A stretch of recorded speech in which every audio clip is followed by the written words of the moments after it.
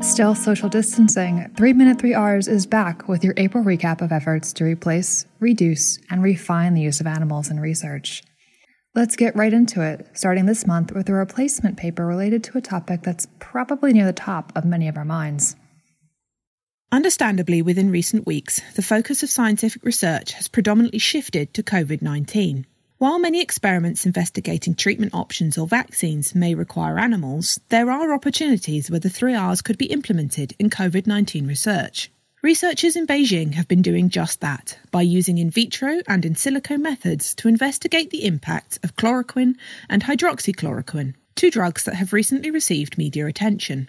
In their publication in Clinical Infectious Diseases, Yao et al. Used an established cell line to determine both drugs reduced the replication of COVID-19 in vitro. When administered prior to viral challenge, hydroxychloroquine provided increased protection over chloroquine. The group then used existing data from clinical trials and in vivo studies to develop an in silico physiologically based pharmacokinetic model and investigate potential effective dosing regimens in humans.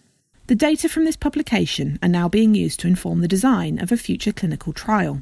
While further experiments will be needed to confirm whether hydroxychloroquine is able to help patients with COVID-19, the publication demonstrates there continues to be opportunities to apply the 3Rs in scientific research. And where these opportunities exist, the 3Rs principles should always be considered.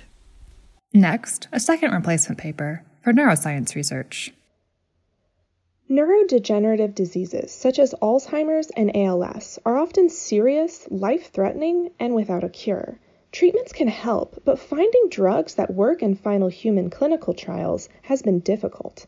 In part, this is due to the difference in biology between human and animal models. Microphysiological systems hold potential to increase translation, but developing neural-related models has been challenging. However, in 2019, a team of researchers at Axosim and Tulane University published the first evidence for engineering a functional, myelinated human peripheral nerve in a microphysiological system. They call it a human nerve on a chip. This system can be used to evaluate two gold standard assessment techniques for neurodegenerative diseases, electrophysiology and histology.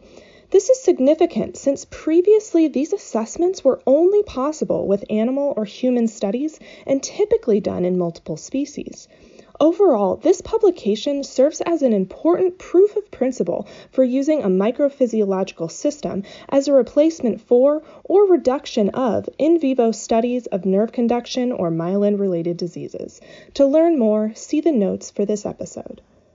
And we'll finish this month with a little human welfare. Even while campuses and research facilities are closed, those who care for laboratory animals are still hard at work. Even in normal times, this can be a stressful job, as staff closely tend to animals that, in the course of a research study, may experience pain or distress and may ultimately need to be humanely euthanized.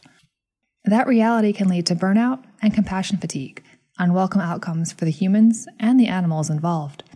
Looking to better understand this issue, researchers at Purdue University recently surveyed 801 lab animal personnel in the US and Canada about their professional quality of life, social support, and the interactions with the animals they care for. The full details can be found in the journal Frontiers in Veterinary Science, but overall, the team identified several risk factors for compassion fatigue, including low levels of social support, high stress or pain in their animals, and frustration with enrichment and euthanasia options. All areas that could be targeted for interventions to help better care for those who care for lab animals. That's all for April. Thanks for listening. 3 Minute 3 Rs is brought to you by the NC3Rs, the North American 3Rs Collaborative, and Lab Animal. We'll have more 3Rs for you in May, so stay well in the meantime.